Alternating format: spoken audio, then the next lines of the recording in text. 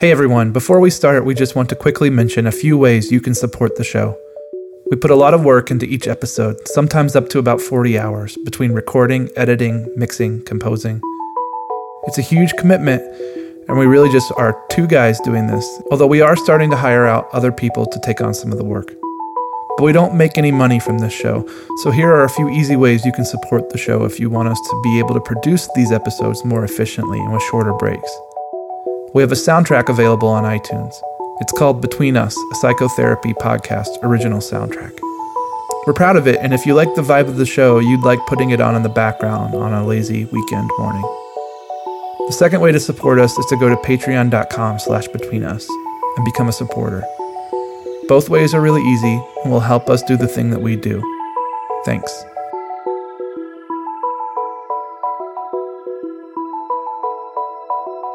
Come in and sit with me, please. Just for a little while. Please. Thank you.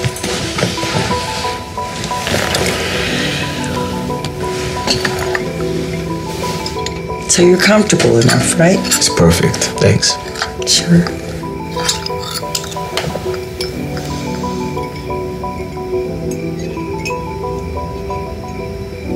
You want to know how it works?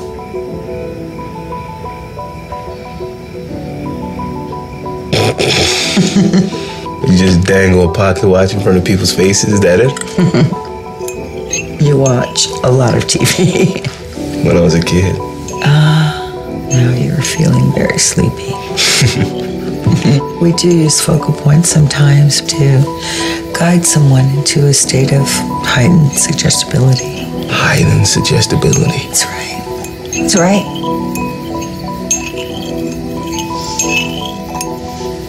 Do you smoke in front of my daughter? I'm gonna quit, I promise. My kid. That is my kid. You understand?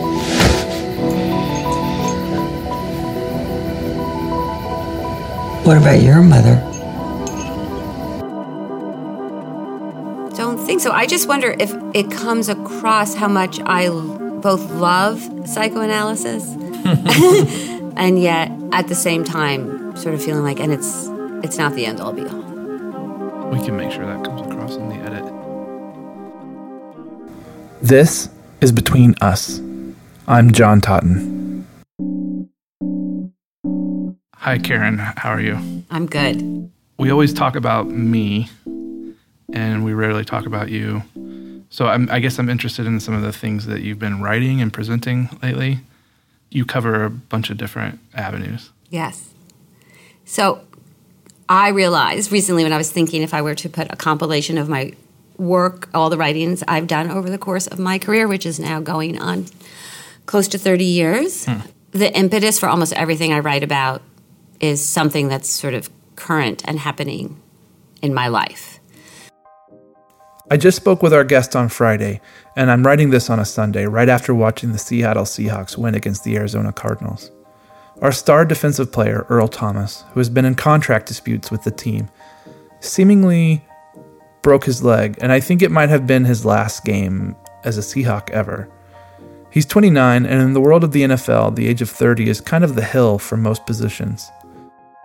It brings up all kinds of feelings of frustration and grief. Frustration that some of my favorite people are athletes who are owned and traded around like property by rich team owners. I'm frustrated that they sacrifice their bodies for business. And I have grief that their bodies fail them. That all of our bodies fail us. And also that all of this is normal for everyone, and we will all experience it one day.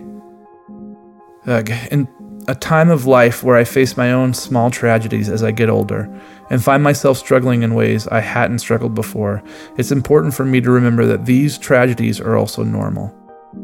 Our world is full of common everyday tragedies that are either natural or have somehow become normal in our society, from getting older to getting sick to the everyday racism and sexism that we are seeing constantly in our news feeds. My guest today is an athlete, a psychoanalyst, and a trusted advisor who I go to for help. Her name is Dr. Karen Weisbard, and we sat down the week of the Brett Kavanaugh hearings. when the topics of bodies and autonomy over our bodies were very much on everyone's minds. Here she is.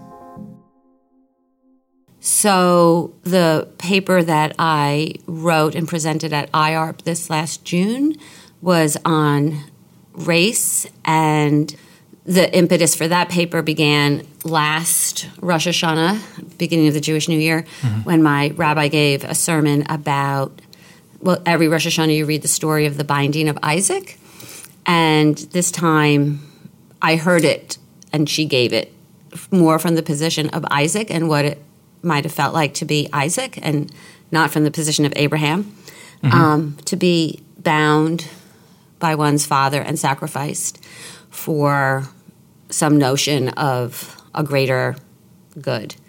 And that put me in mind of what was sort of happening in our society, still is. Can you say more about that part? Yeah, so how, people of a darker skin color have been sacrificed for, America to be the prosperous country that it is when we've built our country on the backs of slaves. And so the sort of binding of Isaac is sort of like on the back of Isaac was all of this. He was being sacrificed for Abraham's good and for the good of the Jews. And it just put me in mind of how darker skin colored people have been sacrificed for the sake of us whiter skinned folk. Yeah. So that kind of really stirred me up. And then in the context of working with a client whose husband is a police officer, a white police officer, and in Seattle there were a number of killings in which the white police officer shot and killed African-American woman. Suddenly, he became pretty dislocated in terms of now the white were the enemy and people were starting to call for the death of police officers. And we were both just sort of floored by the dislocation of that and how it became very binary. And now the white police officers were the bad ones and the black victims were the innocent ones. And her family was pretty vitriolic about it. And in terms of, white outrage against police brutality, which, made total sense. But here she was also, married to this man who was now in even more danger. And yet these people were identifying themselves as, progressive, liberal, would never see themselves as racist. And it just sort of created this whole storm of how these issues are so complex and how your identity can be determined by just unchanged by a simple action. And you could be killed or you could be seen as bad or good, but it's kind of not up to you. What was the dynamic like for you and your patient in that? We were both just really kind of undone by it. And she sort of felt really isolated and didn't have anybody to really talk to about this because her family didn't ever ask her, like, how are you and what's it like now to be married to this guy? And do you feel safe in the world? And just any of it. He just became bad because he was a white police officer. So it just undid us both. And I think the thing that really undid me was just how little I kind of knew about what it was like to be her and how little it was like to be him, and then how little I knew about what it was like to be a black person in America. So it just led me to do just a ton of reading on race, and I was awoken in a way by my rabbi's sermon, by everything that was sort of happening around police brutality, and just sort of opened my eyes to perspectives that I had not really ever allowed myself to be in before. Did your rabbi make that connection for? About race, she did. And then after that, I spent time sort of talking with her, and she gave me a lot of resources. And now this whole year, the theme for our synagogue is sort of focusing on social justice. And so I gave a version of the paper at the beginning of the high holidays as you get prepared sort of for teshuvah, which is repentance and turning and changing your ways. I spoke to the congregation a little bit about this perspective and how the binding of Isaac's story sort of woke me up and how we all need to kind of wake up and get pretty uncomfortable. And shame. And then talked a lot about shame, how there's a lot of shame around our own racism, what we don't know, how we regard others. I mean, psychoanalysis, I think, has a lot to offer about how do we help people with their shame. And how do you think about that shame? So much of my influences have been the writings of Jessica Benjamin. And I tried to reflect on how if our shame takes us down, then we can't ever be in a position to really think or listen to another. And so we have to recognize how much shame we feel, but not kind of let it undo us.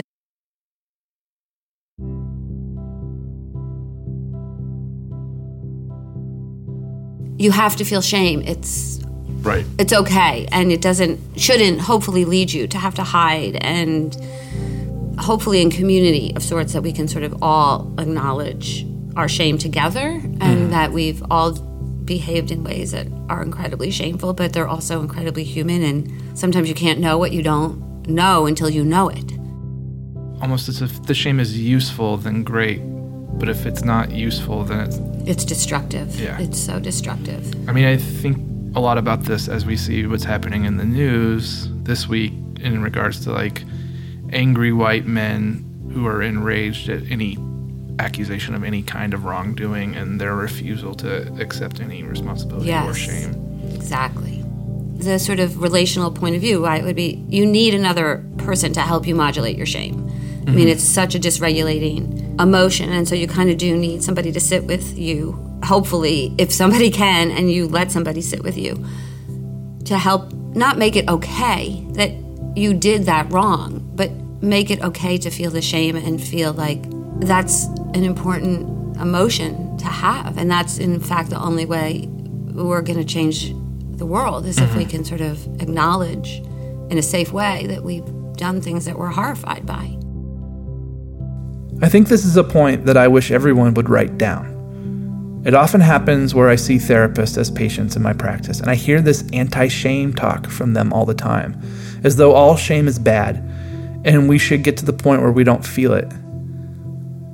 And I don't always know how to respond to it, because some of the things that we do are shameful, and we don't know how to talk through the feeling of shame and accept it. But we all do shameful things, and sometimes we are shameful by omission. I think of our nation's lack of response to racism, sexism, and violence. And if my clients feel appropriate shame, I want to walk through that experience with them, not rid them of that shame. What has the reaction been like to this paper? It's been super positive. So I was on a panel at IARP with 3 other therapists and analysts who also were writing about their work with race, and we all presented clinical material, and the audience was really super engaged. And the most moving thing was that there were 3 African-American women, psychologists, analysts in the audience who just thanked all of us for stepping into that space, exposing our own naivete, our own vulnerability, our own ignorance, all of that, without them having to ask us to figure out our shit. They were really glad that we had sort of worked to try to figure out our stuff and not asking Black people to help us to become more conscious, that we were sort of taking that consciousness into ourselves. We were all white, all white women. The relational psychotherapy and psychoanalysis, very much in Seattle, I guess, it seems like a pretty white section of our field. And it's still a problem for how do we engage the other, and whether that's the other that's a different color or the other that's of a different political bent than us or sees the world differently than we do. And it's a problem. How are we going to become more inclusive ourselves?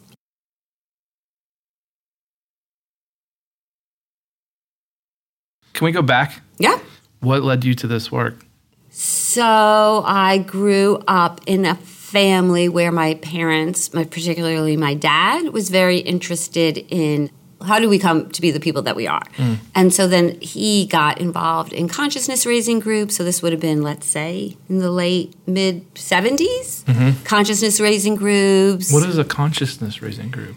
They were where you sort of groups for people to get together, men, women, to raise your consciousness, to sort of just become more self-aware. You know, my dad and mom started to talk about how they grew up and like what impacted them and to the people that they are today. And so I just sort of became pretty naturally interested in psychology and and knew I wanted to study psychology in college, and then knew when I went to college that I wanted to go to grad school to become a clinical psychologist. And then my dad was a businessman, and then he also, when I went to college, he went and got his social work degree from Adelphi University, and he worked part-time as a therapist as well as a salesman for hardware products. And so it just sort of was in my world from the time I was pretty young. Did you go straight into it? Yeah. So then I was a psychology major in college, and then I applied to graduate school in the year in between graduating, and then went to Yeshiva University in New York for Kof Graduate School of Psychology, which is secular, even though Yeshiva University is a religious institution. And I was just so very fortunate that all our instructors were pretty much analysts. We were encouraged to be in psychoanalysis. We learned every theoretical school of thought that you could possibly learn. I did my research on the development of autonomy in women, which was another sort of topic near and dear to my heart, like how do you become separate but related, and where separation wasn't just about becoming this independent person but not needing relationships. So I looked at the development of autonomy in women and how parent-child relationships impact that. My analyst was at the White Institute, and he was in training to become an analyst. And so just like, when I became an analyst, you had to have control cases, people you saw in psychoanalysis that were then supervised. So for $10 a session, I got to have 3-4 times a week psychoanalysis in New York City. And so I did that for 4 years during all of graduate school.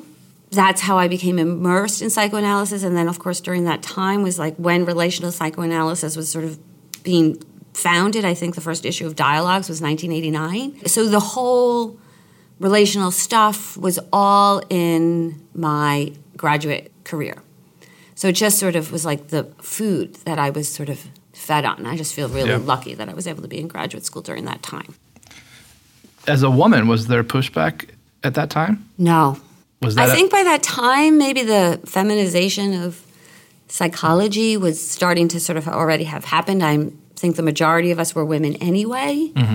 So no, being a woman was not an issue. Did you go into practice? So no, then I moved out to Seattle. What brought you to Seattle? The mountains. Okay. So the other part of my life, when I'm not being a therapist, is also loving to be in the out of doors and doing whatever I can outdoors. So before I started my internship in psychology, everybody said it's the hardest thing you'll ever do. And so I thought, well, if that's the hardest thing I'll ever do, I'm going to go do something really hard before I start that, so that when it gets hard, I know I've already done something really hard. So I came out here and did a mountain climbing class on Mount Baker, a 7-day class. Had never done mountain climbing before, had done camping, but never mountain climbing. And it was a 7-day class in which you learned to use ice axes and glissade and crampons and walk in snow and everything like that.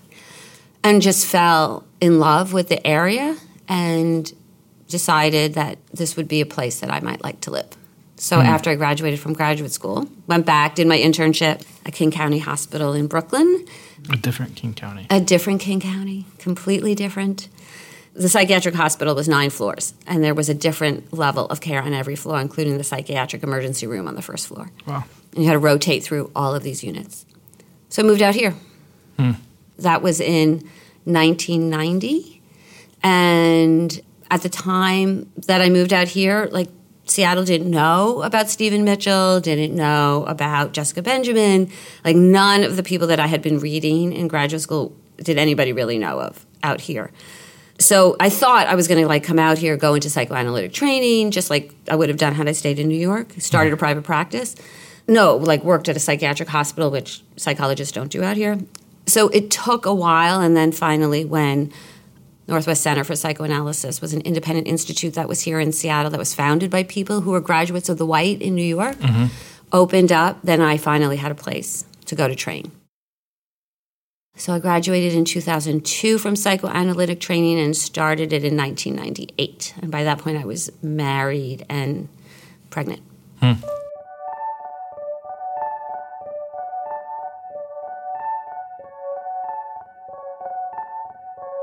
So I think the mountain climbing and wilderness trek takes me to a few things that we've talked about lately. You've also written on some topics of athleticism lately.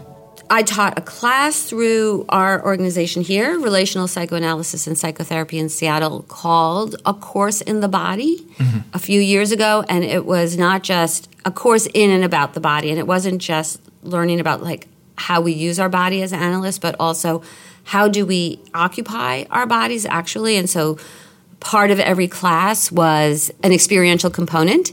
We did a partial class with yoga, partial class with dance movement therapy. So we would like read an article about the body and psychoanalysis, and then we would do an experiential thing together as a class.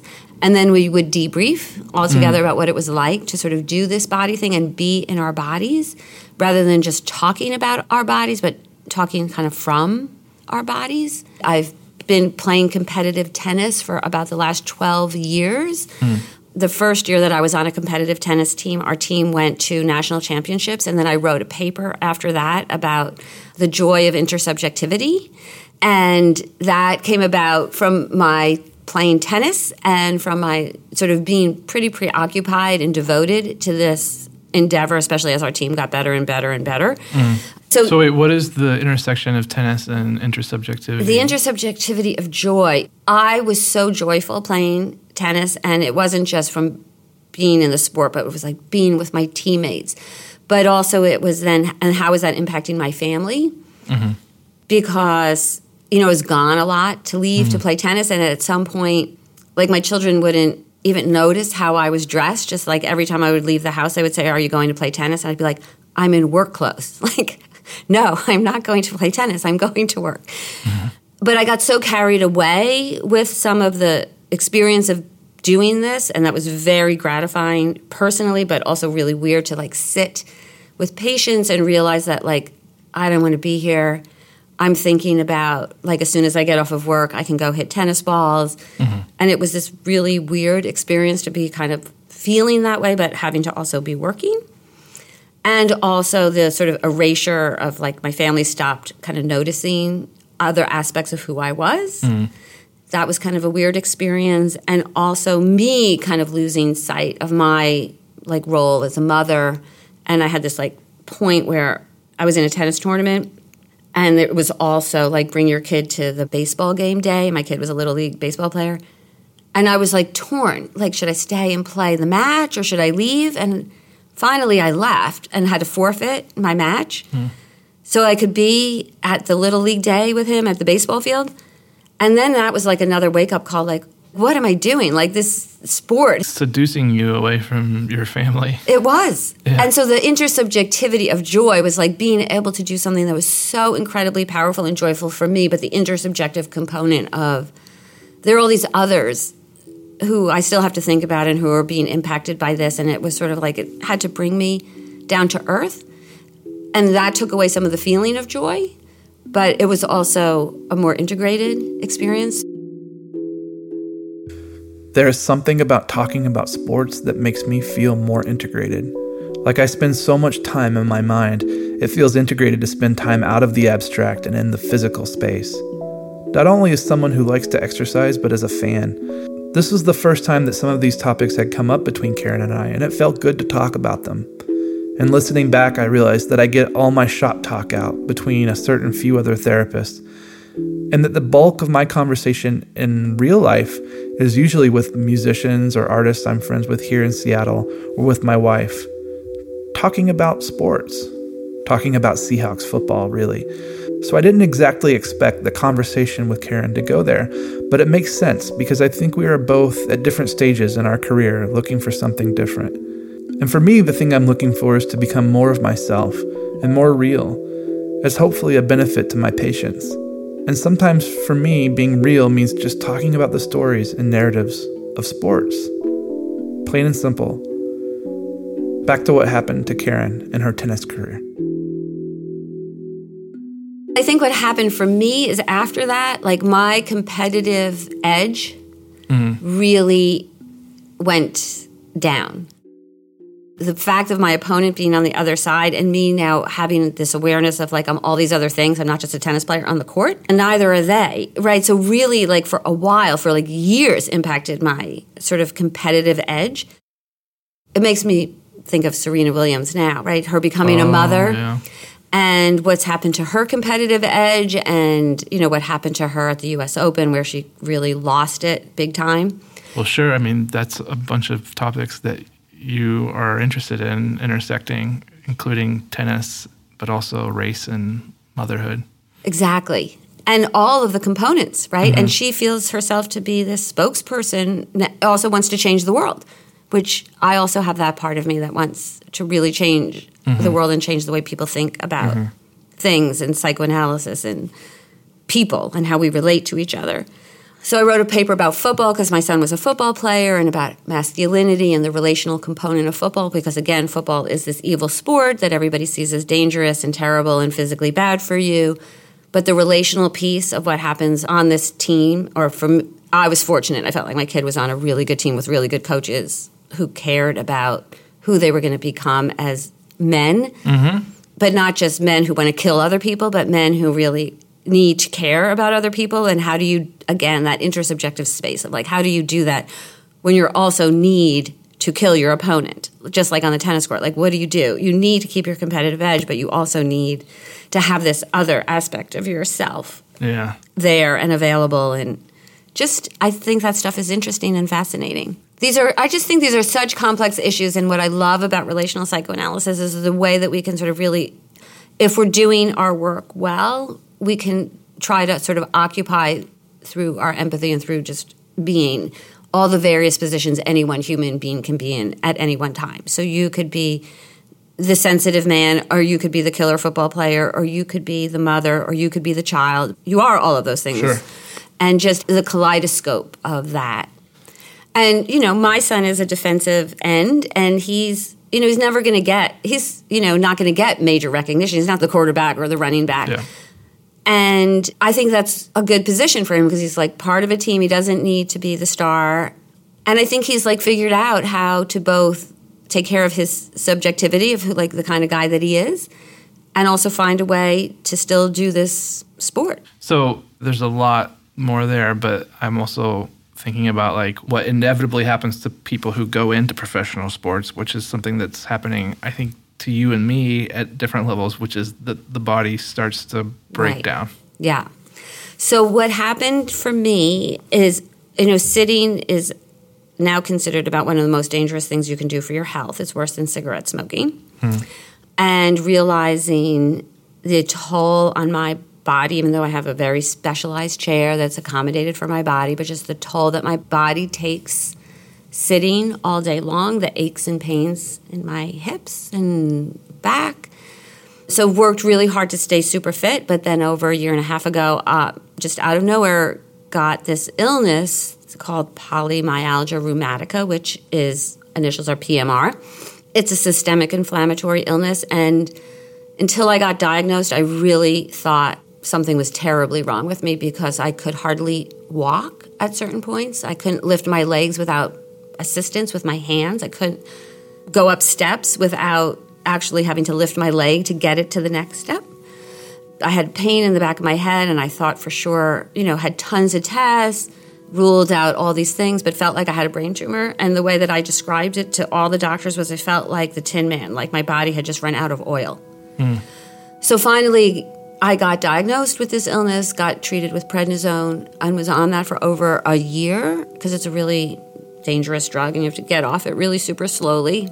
But that really put me in mind for kind of what am I doing, and this isn't long term. I don't know how my body's way better now and I don't hurt anymore. But just I don't know how sustainable this is for another, I'm pretty young, so I could work for another 20, 30 years. And probably if I stayed mentally fit, I'd still probably be able to do this, work well. But I think also for me, psychoanalysis, I think, can do a lot more for society than it maybe can do in the confines of a 45 or 50-minute session. And we're just with one other person. But I would love to see this work be out more in the world. So I kind of have more of a desire these days to figure out how psychoanalysis can get out kind of the consulting room, which would also obviously help me, because then maybe I don't have to sit in my chair all the time and I can be more mobile and I can be more active and perhaps expand the reach of psychoanalysis. And so for me, that's super important just as a moral value, but also fits with where I currently am. In January of 2018, I thought I had pink eye. But the ophthalmologist told me that I actually had iritis, or inflammation of the eye. By the time I had finally gone to the specialist, my vision in my left eye was nearly gone. I got on steroids immediately, and my vision slowly came back. But the bigger issue was that he found it to be indicative of an autoimmune form of arthritis. I was 35 when I got this news, and it kind of sent me reeling from shock. I'm an active guy, I exercise, and I think most of my friends would say that I act far younger than my age. But to hear the word arthritis thrown around, I had been noticing more foot pain over the last year, but I actually had started to think it was from running too much. And that might be true, but only because I wasn't well. After 9 months of treatment and changing my diet and exercise routine, I think I've adapted, but the existential reality is still with me. Physical things don't get easier from here on out. And I'm not the only one who experiences these kinds of changes. In fact, other than having an earlier onset, these kinds of changes are normal. People have them, but still. As I was talking about this to colleagues, I was starting to hear a theme of various autoimmune disorders in our field. I was and am curious if there is a correlation or if it's just coincidental. Maybe there's just a lot of us with Ashkenazi genes. Do the feelings and experiences, though, of trauma that we have held on to for our patients stay in our bodies to some degree? I don't even know how you would begin to research that. Do you think that that would have onset had you not been an analyst? It's, random. It's like sudden onset after the age of 55. So I think that had I not been sitting, I probably would have just been as vulnerable. But I hear about these things a lot from therapists. It's hard for me to not make the connection between how much we're holding for our patients. Well, that did affect me, too. I started to, feel much more vulnerable, the impact of clients' pain and the stories of trauma in their lives, and sitting with that, I felt like my resilience to being able to hear that day in and day out was starting to fade. Mm-hmm. And maybe as my body was also starting to feel more impacted. And certainly naturopathic medicine and other kinds of thoughts about what listening to trauma does to one's body every day definitely is a factor, I think, for me. And now I really feel like I can't see more than 5 clients in a day. I just don't have the stamina that I used to have. And I need to leave the day and be able to move my body and go do things that are really different than sitting and listening. I can't listen to the news like I used to. Of course, the news is terrible. Right. I can't watch gut-wrenching movies anymore. I just really feel like I need a mental and physical break, and I need to occupy kind of different spaces. Can there be a different model for what we do? I mean, I'm thinking back to when I was in community mental health, my clients didn't want it to be very formal. Sometimes we would take walks to the park together. I get that we have a very consumeristic society and people want to get a really nice service when they're paying for it. But I'm just wondering if does it have to be this kind of sedentary? I just think we need to really start expanding how we think about what we do, and we have so much to offer what we know about the unconscious, about attachment, about human relationships that I don't know. For me, I don't know what other model I would want to practice psychoanalysis in or psychotherapy in, but I know that I would like to figure out how what we have knowledge-wise and what we know about people can get out in a different way. So I don't know that I would want to practice necessarily differently in terms of my psychoanalytic psychotherapy practice, but I know I don't want to just do this kind of work all the time. But for me, it might be being a park ranger. I might not want to bring psychoanalysis into it. Is that something you're considering? Yeah, it is. Being a volunteer park ranger.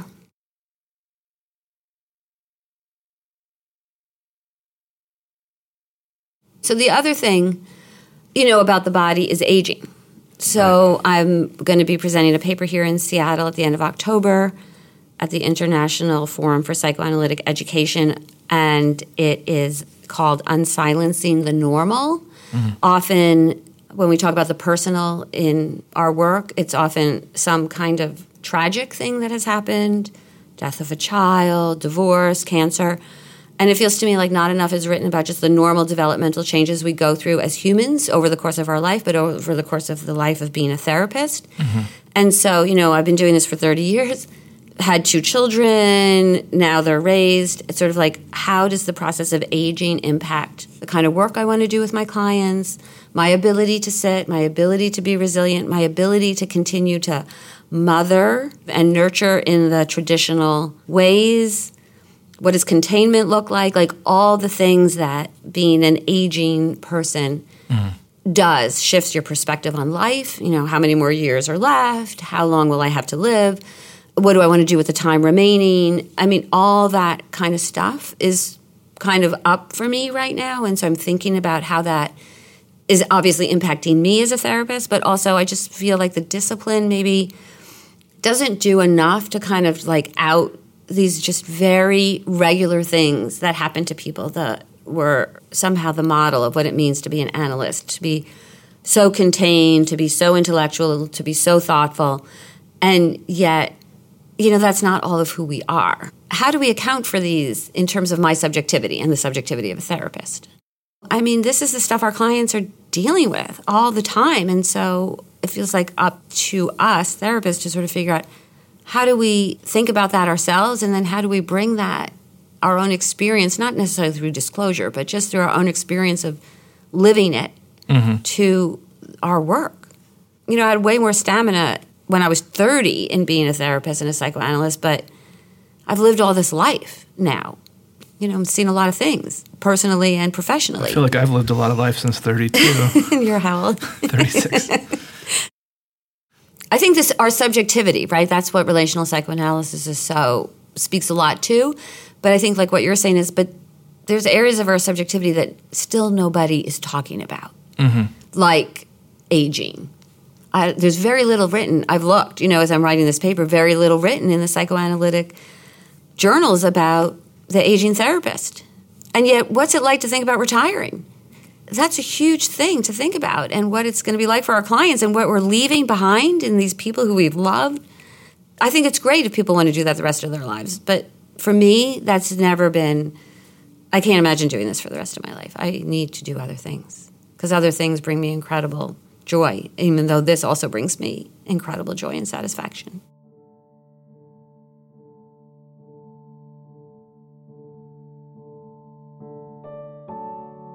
You talked earlier about wanting to bring therapy to a larger world, larger audience. That happened in a weird way this last week in that we get to hear in a congressional hearing about therapy notes, about couples counseling, about the therapy process, and pretty eloquently about some of the neurological components of trauma. Have you experienced, and I know that this is just one moment in a larger movement over about the last year, in either yourself or your patients, has there been an unlocking of? Completely. This whole week. So there was the priest abuse a couple of weeks ago, months ago, that brought people in talking about that kind of trauma that they have had in their lives, or just what it's like to be in relationship to an institution that they have totally loved, and to find out about this just really rocking their world. But also within the last week or two, I would say I have had more clients, men and women, talk about assault, sexual assault, drunken escapades that have happened to them and that they have never talked about or never told. And men also who have been those drunken frat guys who have inappropriately approached women, touched women, hurt women, also being able to start to speak about how they behaved back when, and just feeling terrible. For many people, I think being able to now speak is pretty huge and amazing, that actually some things are able to be talked about that have never been able to be talked about before.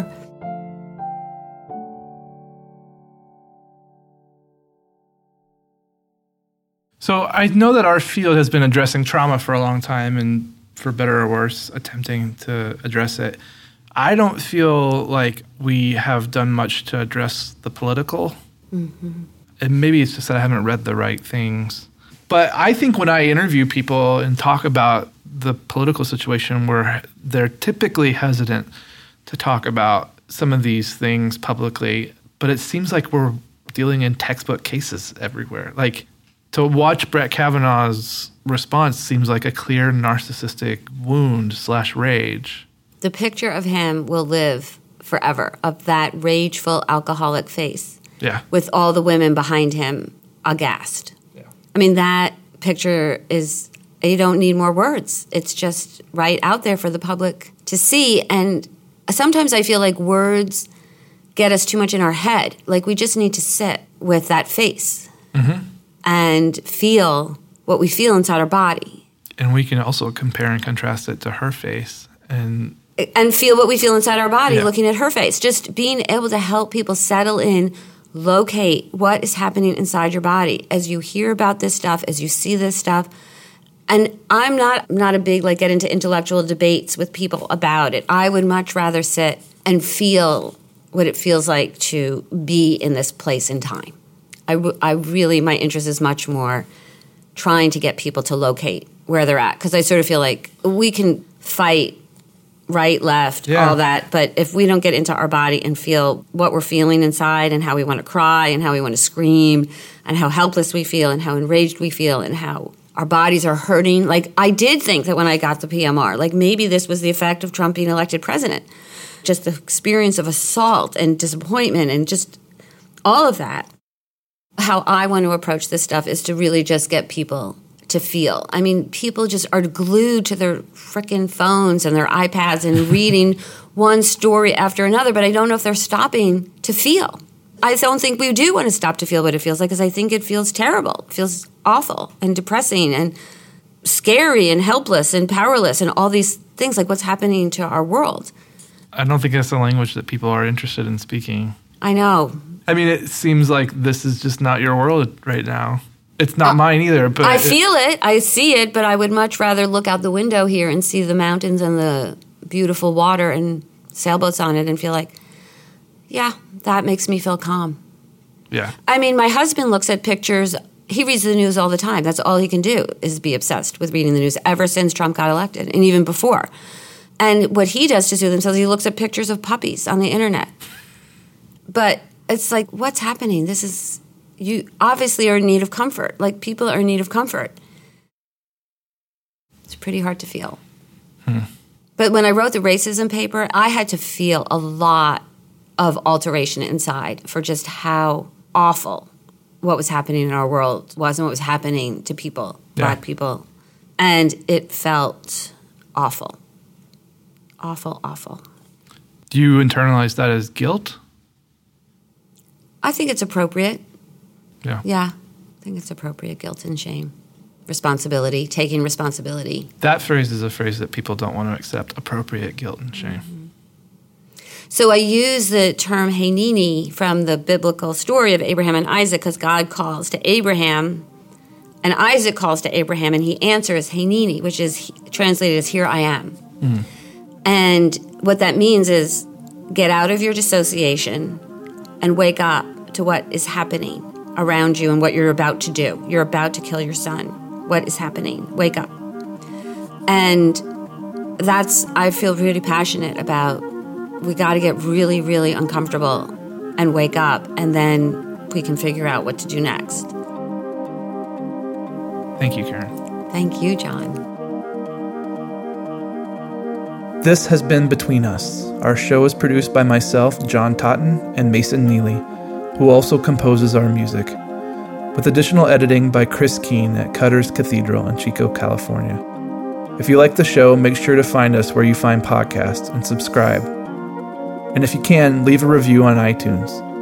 Also, find the Between Us Psychotherapy Podcast original soundtrack on iTunes to own some of our original music and support the show. Or you can find us at patreon.com/betweenus to become a supporter. Find us on Facebook, Twitter, or Instagram, and say hello. And until next time, take care.